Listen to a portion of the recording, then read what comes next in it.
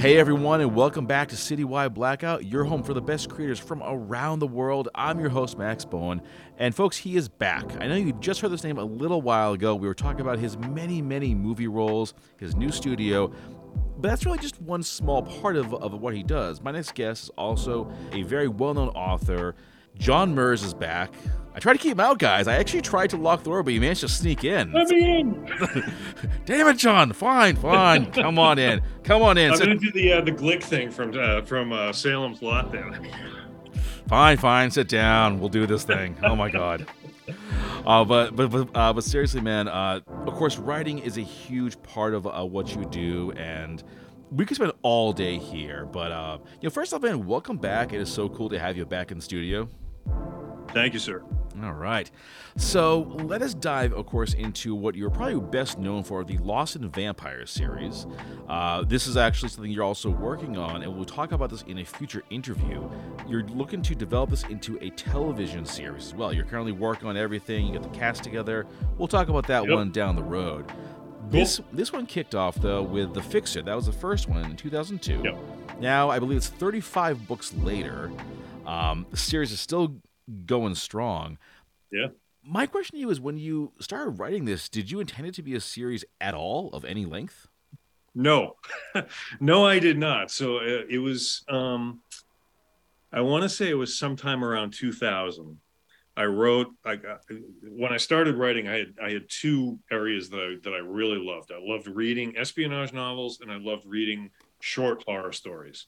And I sort of had models for both of those areas. My model for the espionage novel was David Marl's The Brotherhood of the Rose, which to me was just this perfect book in terms of a thriller. So it became, I dissected that book. I mean, I opened it up, ripped it apart, and was like, what's he doing here? What's he doing here? How do I adapt that to my writing? And for short stories, I was really grooving on Night Shift by Stephen King. One for the Road is one of my favorite all-time short stories because it's just utterly perfect to me. I mean, I realize I'm opening myself up for a lot of debate and discussion on that, but I love the way he sets the setting, the isolation, the characters, the build-up, and the payoff. It's just so tight and just so good. I get super excited anytime I hear that somebody's trying to make that into a movie, and I know right now, actually, there are a couple of folks up in Maine because Stephen King has a great program where he lets aspiring filmmakers, basically option his stories for really small money, especially if they're students. And then as long as he agrees with the idea that they have to execute on it, they can option it for like super cheap money and just go out and do their thing. So I'm super excited about that. So I had those two sort of areas that I was looking at. And one day I wrote a short story called Past Imperfect, which is probably like PTSD from my years of going to Boston Latin School and being forced to study Latin. But it was literally a case of, you got your espionage on my horror, you got your horror on my espionage, you know, Reese's Peanut Butter Cup commercial. And I submitted that to a website called zoetrope.com, which was run by Francis Ford Coppola.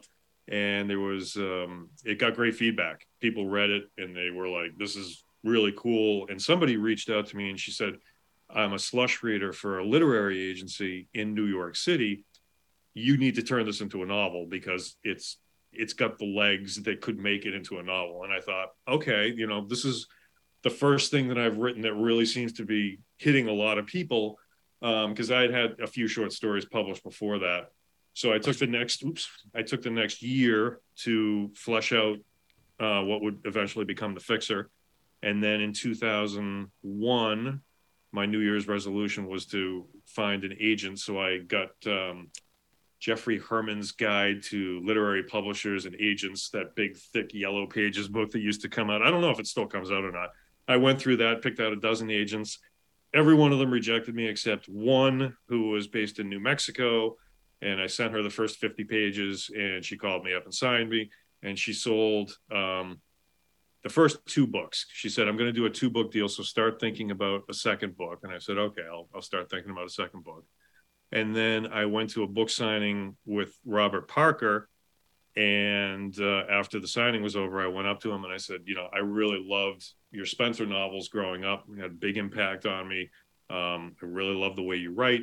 I just got a publishing deal and I was wondering, would you blurb my novel? And he said, yeah. He said, do you want me to read it or do you want me to blurb it?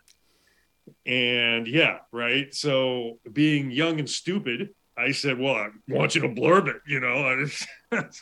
So he, true to his word, a week or two later, he blurbed it. I don't know that he ever read it. Now, from this perspective of 20 plus years later, I wish he had actually read the book as opposed to blurbed the book, but he gave me a good blurb. And then my agent took the blurb and went to the publishing house and promptly sold 2 more books in the series. And before I knew it, I had a series, and all of a sudden I was like, oh, okay, well, now I have to get into world building and, all this other stuff. And now I have to go back and kind of fix some things and, all this other stuff. And then it's been, off to the races. So, yeah. Yeah, and now here we are 35 books later. When you first learned that you had this series on your hand, were you thinking, all right, or oh shit? It was a little bit of both. It really, I mean, I was overjoyed at the time because I had a newborn son, and I dedicated the second book to him because I primarily wrote the second book, kind of like this, balancing a bottle and feeding him and typing with one hand. Which, side note, I should be really good at texting, but I suck at it. Considering that I wrote like the better part of a novel with one hand, but for the life of me, I'm a pecker on the phone, and I can't figure out how the hell they do this. So it must be a symptom of age or something like that. But yeah, I was simultaneously excited because it was another paycheck that came in from the publisher. Meant more bills and more diapers were going to be bought with that, so that was a good thing. But at the same time, it was daunting. It was really like, wow, how am I going to sustain this over 4 books? Not really thinking it might go beyond 4. So by the time I get to the Syndicate, which is book 4, Lawson is really suffering from burnout. The end of that book is very much like, I don't know, speaking as Lawson, like, I don't know what I want to do. I'm burned out. I need to get away from this. And that was when Kensington decided that they weren't even going to continue the series. So it was very much, when I wrote that book, it was very much like, well, this may be it. This may be where it ends. And at that time, I was also going through a lot of pretty intense training in the martial art that I study. And I always knew that I wanted to bring Lawson over to Japan because for me, Lawson is sort of a convenient way to talk about some of the stuff that goes on in my life. Obviously, I'm not a vampire, but the things that I have gone through a lot, I will speak of in one way or another when I'm writing Lawson. So I wanted Lawson to sort of have that trip to Japan that I eventually took. Well, I actually had taken it at that point, and go through the test that I took for the martial art that I study. And so I always, in the back of my head, there was always like, I'd really like to do a 5th novel and just talk about that and introduce people to, sort of the authentic version of ninjutsu that I study and see it through Lawson's eyes, and then somehow wrap another adventure around that. So he was away for a few years, and then I came back and I wrote that novel. And around that time was when MySpace was really big. And I decided to try to do some sort of serialized fiction with MySpace. And I actually got them on board with it. We did The Courier for MySpace. I didn't make any money off of it or anything like that, but it was kind of cool to sort of look at the technology that was evolving at that time and try to figure out, how do I take advantage of this? How do I get involved with that? And so The Courier sort of became a bridge between the Syndicate and the Kensei, which is the 5th book. I had another short story called The Price of a Good Drink, where Lawson is on his way to the airport. So it's immediately after the Syndicate when he figures out, I got to get out of Boston. I need a vacation. He goes to the airport and, interestingly enough, runs into conspiracy theorists. So, here I am predicting the future way back when, but whatever. And then we've got The Courier because his plane gets diverted to Manila in the Philippines, and then eventually he makes it to Japan. So all this stuff was going on, and it was around that time I started figuring out, not every adventure has to be a novel. There can be stories, there can be novellas, and I just started having fun with it, and it took on a life of its own. Okay, all right. Let's talk a Sorry, little that was a more. lot. Yeah, really. Let's talk about Lawson as a character. So he is a vampire by birth, a fixer by trade, and his overall mission is to prevent the existence of living vampires from being just kind of known to the whole world. He's to keep Right. this whole thing a secret. I want to ask about Lawson as a character, kind of like how he came to be and who he is. Yeah, and so he was much more an abstract in the beginning than he is now. He is I always knew that I wanted somebody that had kind of cool one-liners or a sarcastic streak to him. But over the years, he's sort of developed more and more of my sensibilities. So, it's I was very careful at the beginning to not model Lawson on myself because we're worlds apart in a lot of ways, even though we've gone through a lot of the same experiences. But the funny thing is over time, I just find myself, I don't want to say injecting social commentary into Lawson, but it does tend to happen. He has a lot of the same things that he gets annoyed at that I get annoyed at. And one, so yeah, I mean, so he's grown over time. He's grown closer to who I am, but still, I think there are aspects of him that are separate from me. I think one of the things that I like about writing Lawson and the other characters in the universe is that if I have an opportunity to say something or present something to the reading public, I want to kind of mess with their minds a little bit. So I have a lot of readers from all over the political spectrum. And one of the things that I like doing is presenting a character that seems to be just stereotypical, like, oh, yeah, okay, yeah, that guy, he's this, or that woman, she's this. And then proceeding to flip that completely on its head and hopefully screw with their mentality about what they think a certain stereotype is. For example, Lawson's Control, Niles is gay. And when I first introduced Niles in The Destructor, I present him very stereotypically in terms of what people used to think of as a gay man. So he's effeminate, he does Pilates, he seems very not necessarily insecure, but fearful and very, effeminate and this, that, and the other thing. But by the end of The Destructor, Lawson's Niles is kind of a badass. He's all too willing to put his own career and life on the line for Lawson. He wades into a really terrible combat situation and comes through it, with ease. So for readers who think, well, this gay character, he's not going to be able to stand up and take a punch or, do this because he's gay, or some antiquated, bigoted idea of what that is. By the end of that book, you're forced to confront the fact that this guy is just like this guy. It doesn't matter what the sexual preference is. I served with a lot of people from all over the sexual spectrum and the gender spectrum, and they were all fantastic people. It doesn't matter. And that's one of the things that I really try to get across, in my books. In another book, Lawson has a hacker that he needs to call upon, and the hacker is transitioning, and it's very much a case of, well, for the people out there that are just very much like, well, that's just so obscene and blah blah blah, the usual crap that they spew. By the end of that story, this particular character is integral to good triumphing over evil.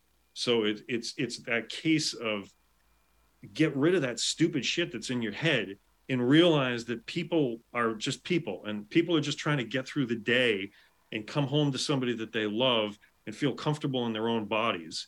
And everybody is their own badass if you give them the opportunity to be that badass. And that's really one of the things that when I write Lawson and inject my viewpoints and my standpoints in there, that's what I really enjoy about writing him, is that, he comes across these people, and Lawson just really doesn't give a shit about who you love or who you are or who you want to be. He just needs to know that you have his back, which is at the end of the day, the most important thing of all. can you rely on? Who can you trust? Who is your support network? None of this other shit matters. And if it is something that you obsess over, then the problem is not external. The problem is internal. And so that's kind of where I'm at. All right. So it really seems like your series is kind of holding a mirror to the world, because when I think of the time period from 2002 to now, we've seen such a shift in society and culture. Has the series kind of grown with the times, whether it's with the societal shifts or even like the other shifts with, say, technology or medicine? Yeah. I mean, I think, during the pandemic, I wrote a couple of Lawson adventures that took that into account, and how, the vampires in Lawson's world don't get COVID, but they still had to wear face masks in order to, because that was part of blending in. Can't have a whole segment of society walking around without face masks on. It kind of gives up the whole gig right there. Yeah, So kind of like a red flag, I think. It's like, right, wait a yeah, minute. All those guys don't wear masks, and they and they're also not see. wearing Confederate T-shirts. Well, so that doesn't make any Yeah, sense. really. I don't. Something's up here.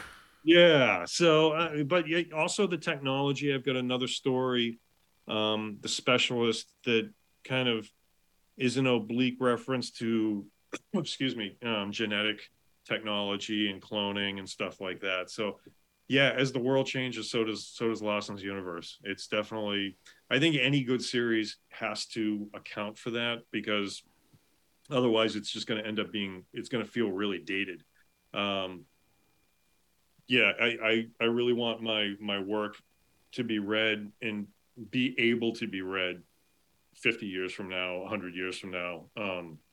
So yeah, so you have to inject all that stuff in there, I think. Okay.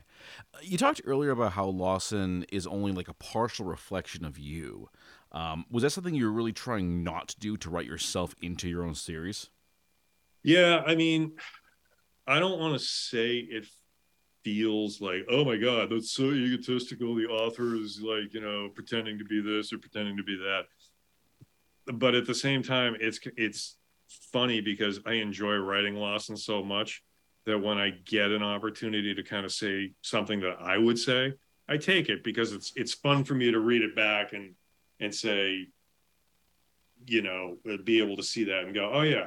So you talked about the pilot, and we're not going to divert too much from this, but when it came time to find an actor to play a Lawson, because I've had people over the years go, well, why don't you just play Lawson? I'm like, well, Lawson's, believe it or not, Lawson is not really me. He's not. He's got a lot of the same sensibilities. He's got a lot of the same viewpoints, but he's not me. And I don't want to play him. But I want the actor to be somebody that has some of the same sensibilities that I have, somebody that I would want to sit down and have a drink with and just shoot the shit. And so Brandon Stumpf, who plays Lawson in the pilot, is somebody that I like. I love him like a brother. He's fantastic. I mean, we get together. We haven't seen each other in a long time. It's like no time has passed. We have these great conversations. He's a veteran like I am. And he's just always he just slid right into that role. It was really a case of, I saw his picture online and I went, oh yeah, that's kind of how I've always pictured Lawson to look. And then when I met him that first night, and I've known him now for, over a decade, he just slid right into the role. And it was very much like, oh, this is really cool, because this guy should be playing Lawson. He really, really should. It wasn't a case of, well, I always wanted to play Lawson, but I guess I can't. I got to find somebody, that kind of shit. But Brandon, to me, after the first night that we filmed a couple of teaser things a long time ago, and I was talking to the director, and we were both just like, wow, that's it. Like, that is Lawson right there. So it's really cool. Plus, I think casting yourself as the lead in like your own TV pilot, Yeah. I don't know. Something about that just seems a little off to me. You got to have Yeah. I had a one hard mold. enough time. Yeah. I had a hard enough time putting myself on the cover of my Deathmaster series, as the cover model for that, because it was, what it came down to was I went looking for stock photos, and I couldn't find anything that was conveying the image that I wanted to convey. So I'm in my home studio here right now, and I had this little green screen, and I'm like, well, the hell with that. I'll throw a leather jacket on and just hold a pistol. and I kind of liked the way it looked, but but in terms of actually playing the character, I'm like, yeah, I don't know. I mean, I've written myself. Don't get me wrong. I've written myself into the pilot as another character, but not Lawson. Not Lawson. Yeah, All right. What about the vampire world? How deep is this? it's deep. Yeah, I mean, they've been around probably about 10,000 years. I think is what I say in the Fixer. When prehistoric man used to believe that the animals that they slew or slain, and if you drank their blood, you would get their powers. This branch of humanity that would eventually become vampire believed that about the humans that they killed. So they started drinking their blood, and then over time, their metabolism started ingesting life force energy derived from that blood. It's lengthened their lifespans. It's given them a few other abilities, like the ability to see better in the dark, a little bit extra strength, and that sort of thing. So they've been around for a long time. But it was only where are we? Probably about the 15 or 1600s when they started to coalesce and come into this. We need a governing body, the council, and we have to put some rules in place. And so Kendrick the Great is the name of the first fixer that ever was. So that's a little bit of history of the service.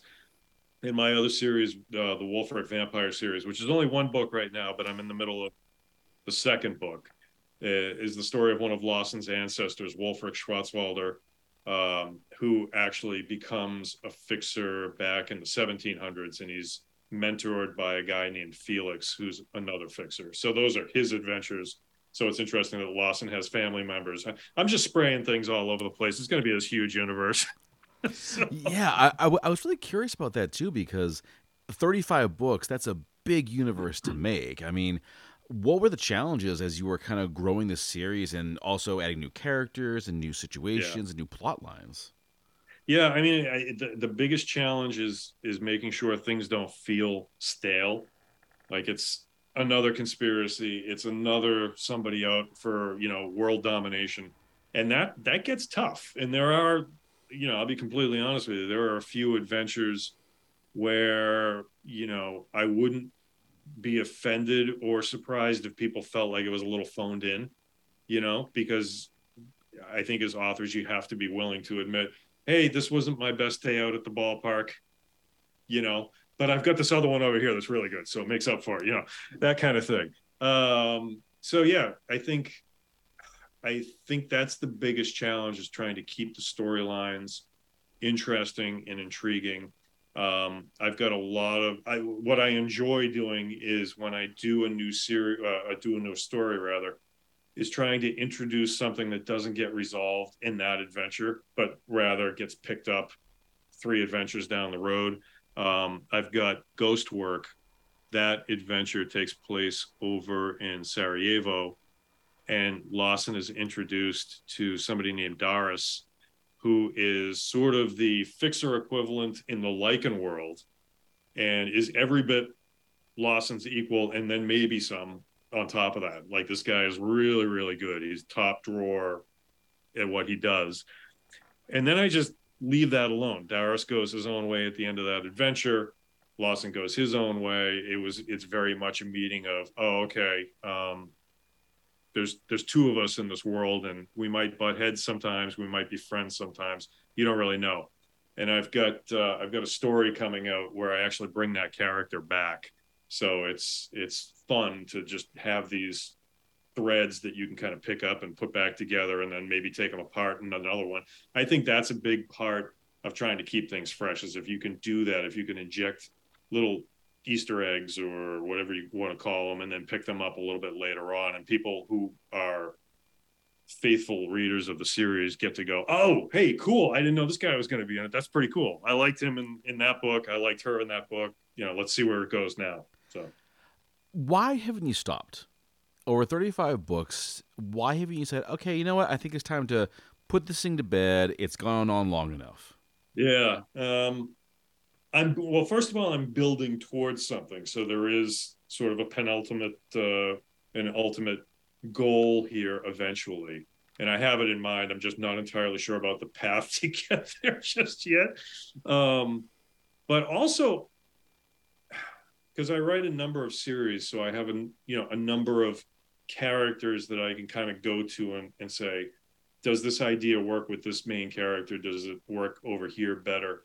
And a lot of times, what will happen is I'll come up with an idea, and Lawson's the only one that I feel can really execute on it. So it's funny that while I do have this ultimate goal, I don't know how long away from that goal I am. So I mean, it could some days it feels like, well, I'm 2 books away from wrapping up Lawson and putting them away. And other times it's like, well, I don't know, I could have 25 more adventures in me if these ideas keep popping in. And Lawson seems to be the only one that can really kind of execute on that idea. So Cool. I was actually checking this out earlier because I know like a lot of folks associate the Wheel of Time series as being like such a long series, 14 books, I believe. It goes on for yeah. forever, and here you are, almost like tripling that. Yeah, I just I love being in Lawson's world. Mm-hmm. He goes through, as I said before, he goes through a lot of the stuff that I've gone through. He goes through some things that are entirely of his own making. And I love because I've got the Origin series too, which has like 9 adventures in it, between novels and short stories and novellas. And sometimes those ideas pop in. And since, I grew up in the 80s, it was, I love revisiting that time frame. That was, before the events in the Fixer.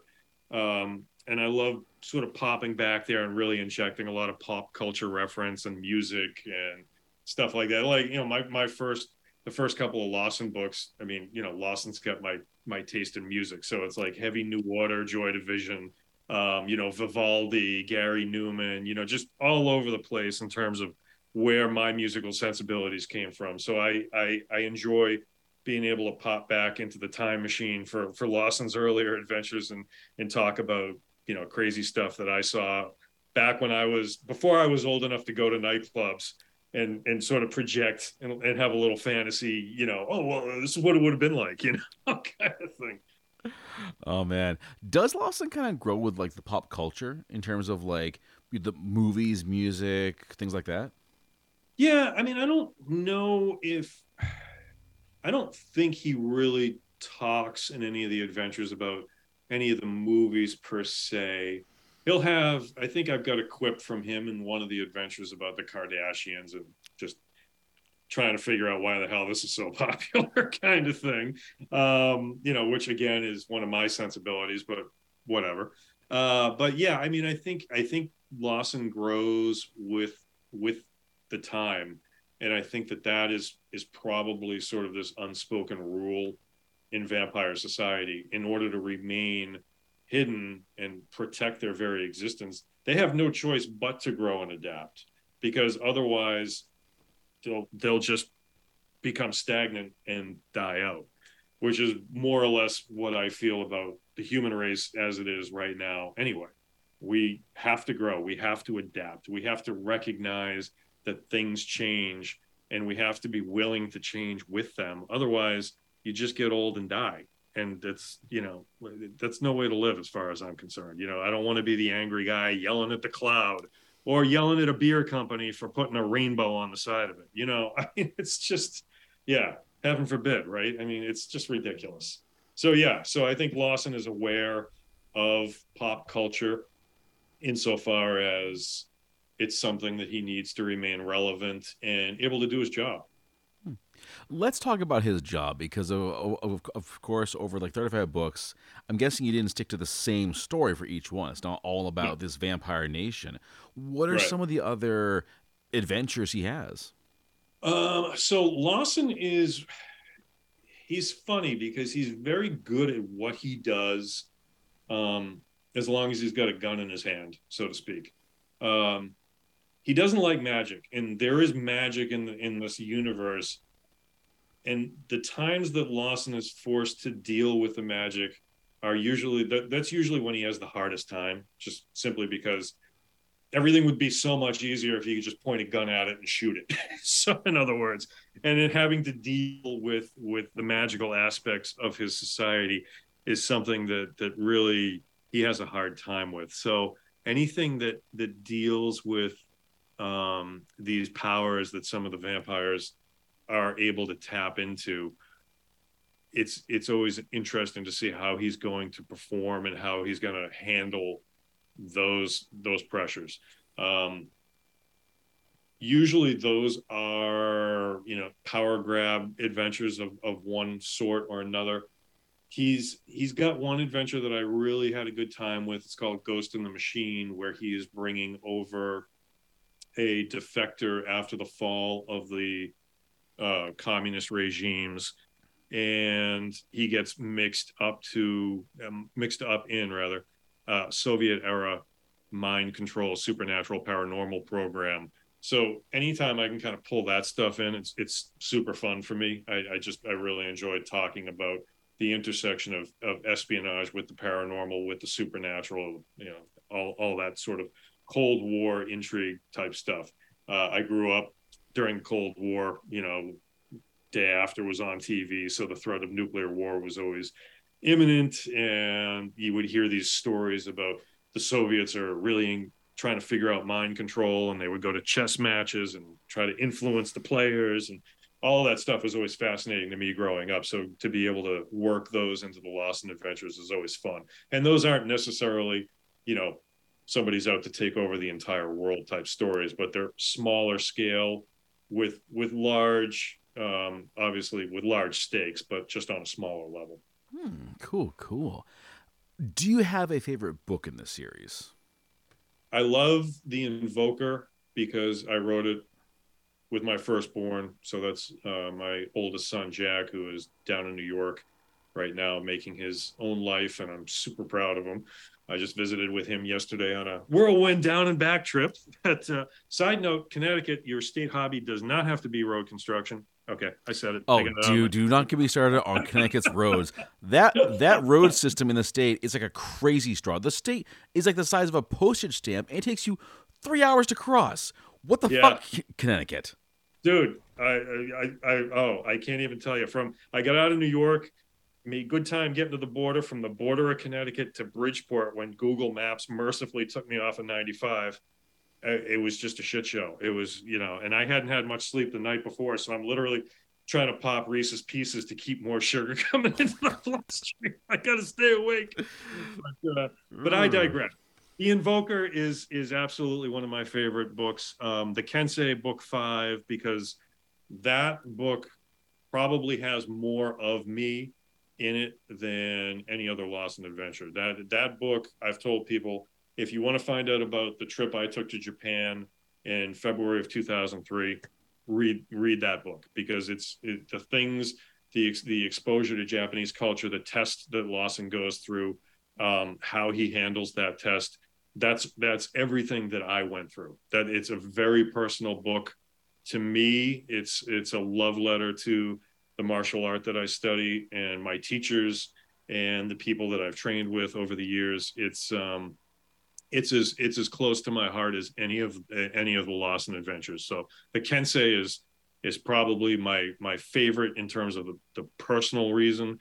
The Invoker is probably my favorite just because I have such fond memories of feeding my son and writing a book at the same time. It just, it doesn't get any better than that. Aw, that's great. All right. Let us talk about time passing. So, of course, 21 years between book one and where we are now.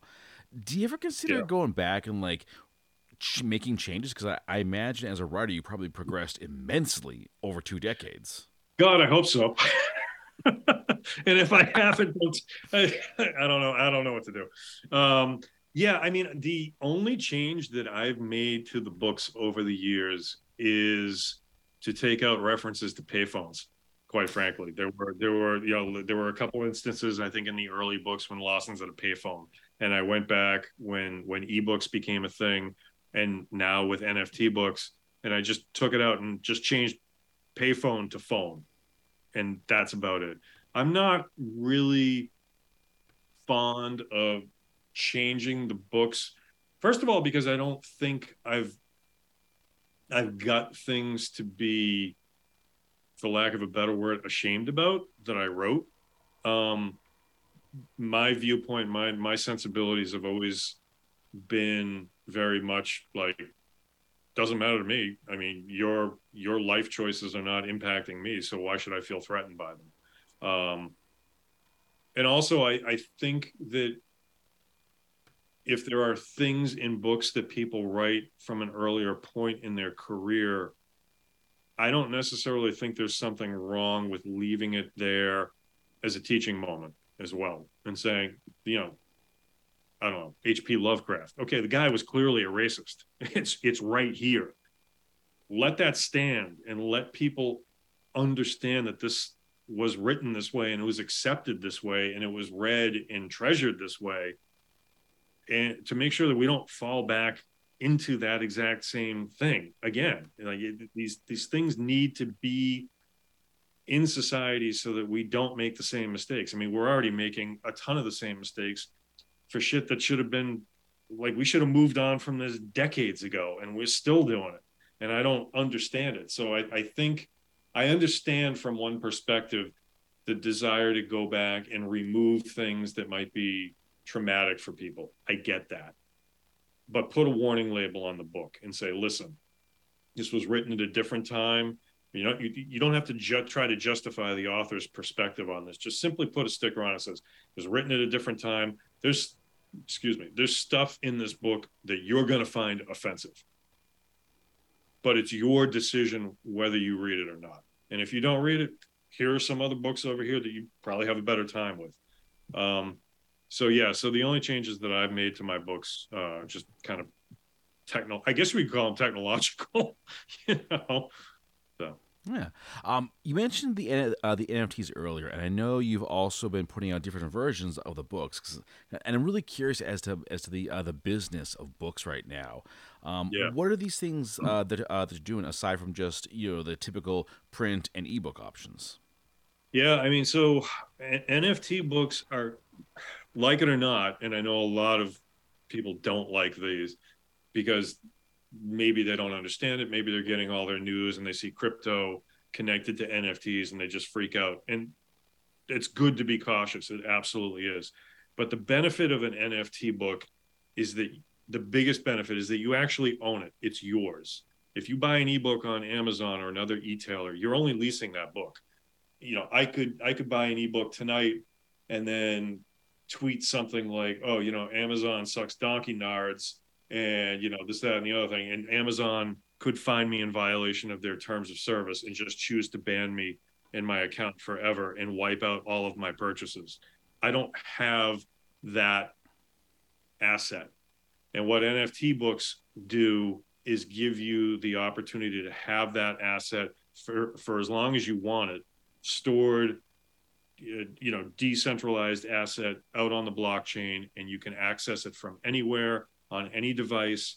You can't do that with Amazon. Sometimes you can't access your Amazon.com library when you're traveling through Europe and you just want to fall asleep with a chapter. You can't do that. With NFT books, you can actually do that. The other great thing that NFT books do is give the author a chance to perpetually earn royalties on secondary market sales.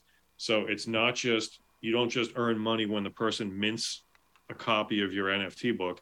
If they decide to sell that NFT book on the secondary market, you get royalties in perpetuity for those sales. So if Bob buys and mints my book and then reads it and says, okay, that was a cool book, but I'm gonna sell this one, and sells it to Susan's cost pays me a royalty. And then if Susan reads it and sells it to Pam, then when Pam buys it, I get paid again, and so on and so on and so on. So these books actually become passive income generators in the truest sense of the word. When I looked at ebooks for the first time, or when I actually got into writing for the first time, it was because of that fantasy that I had about passive income for the rest of my life. I was like, this is great. I'm going to become a published writer. My books will be, published, and then they'll just live on. And every time somebody buys a copy, I'll get paid. It's going to be great. Not understanding the realities of the publishing world and how you get 6 weeks. That's it, Jose. You're done.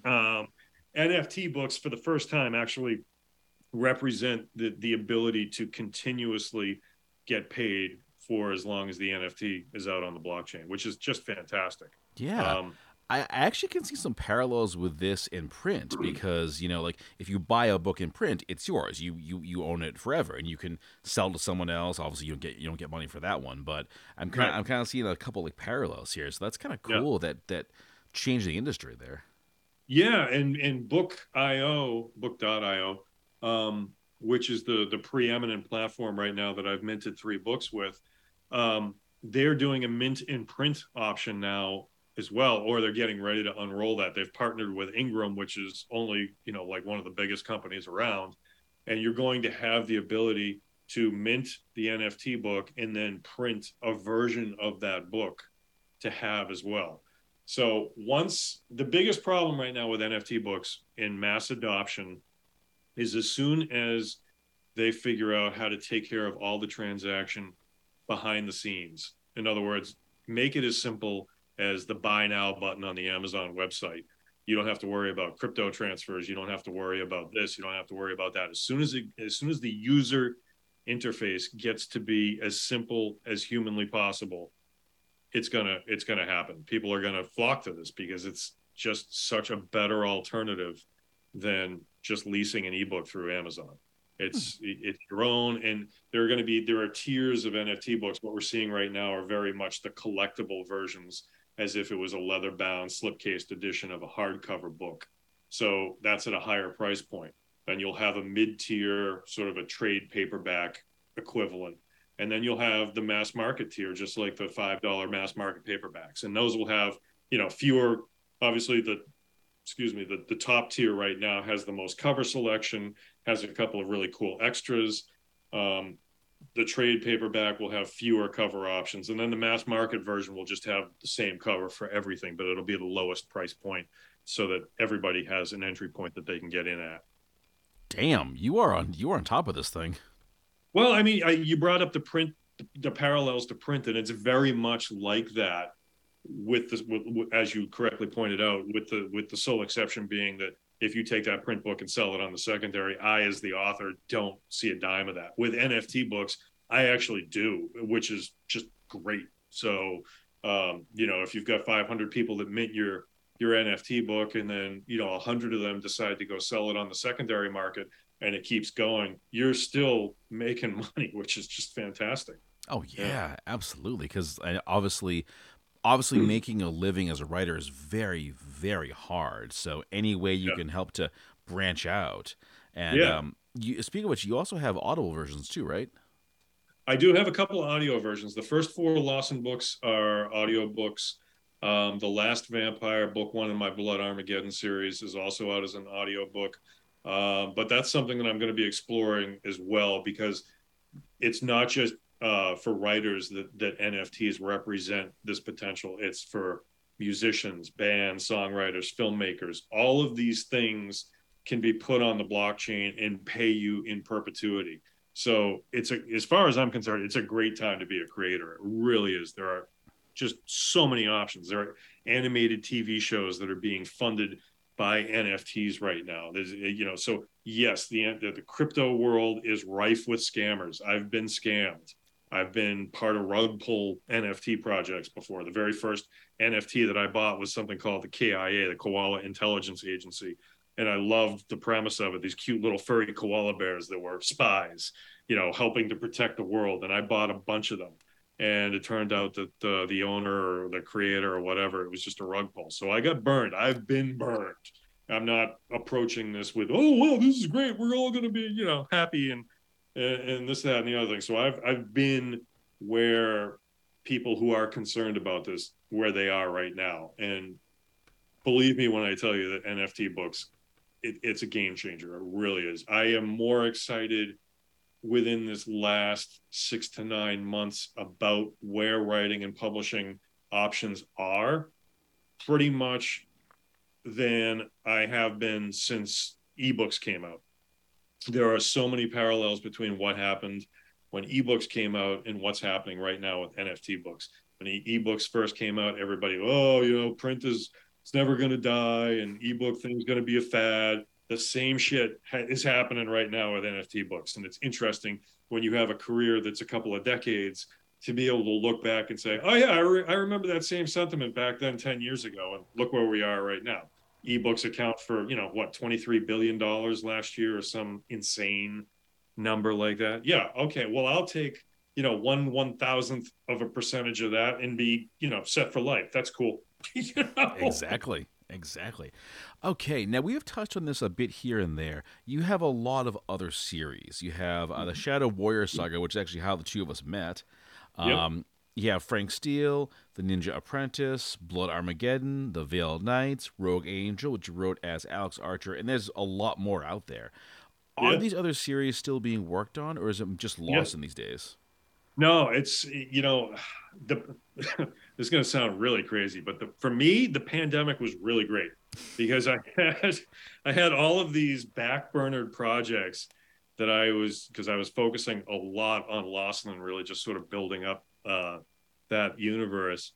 When the pandemic hit and I realized that we had a lockdown going on, I said I'm going to take these backburner projects and just get as many of them complete as I can.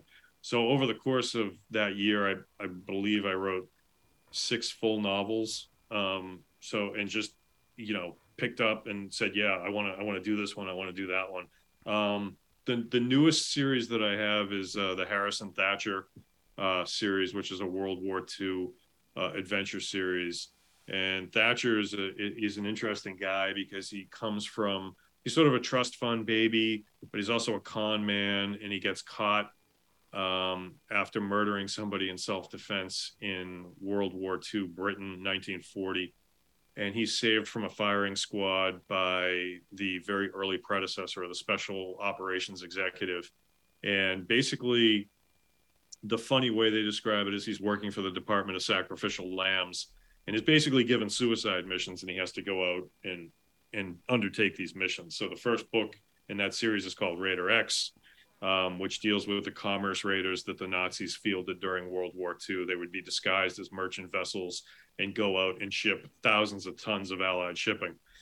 So I'm working right now on the second Harrison Thatcher book, which is called The Eichert Formula. And Thatcher gets parachuted into Poland and has to make his way to a medical experimentation camp, and all sorts of chaos unfolds right now. So I have a new Frank Steele adventure that came out probably within the last year called Bolt of Blue.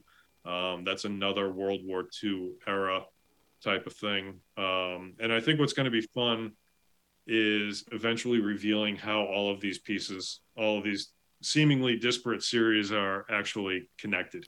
So Ooh. So yeah, you're kind of almost building your own like literary universe here.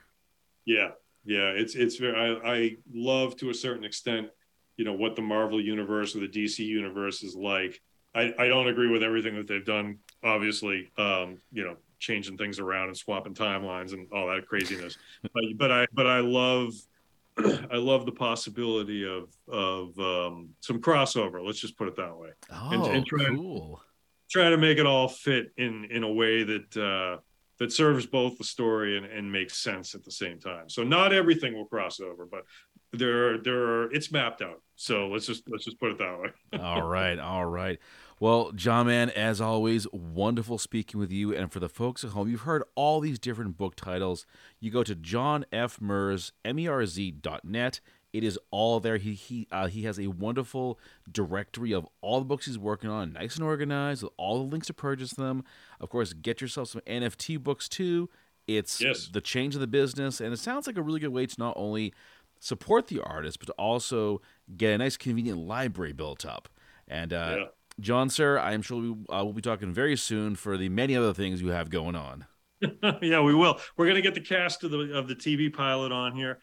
My latest NFT book is The Last Vampire. You can pick that up at soultype.io, SOLTYPE.io. That's available right now. We started minting that last week. Soul Type is a brand new platform, so not many copies have sold, and there are some amazing one-for-one covers that you can use as your PFP profile picture.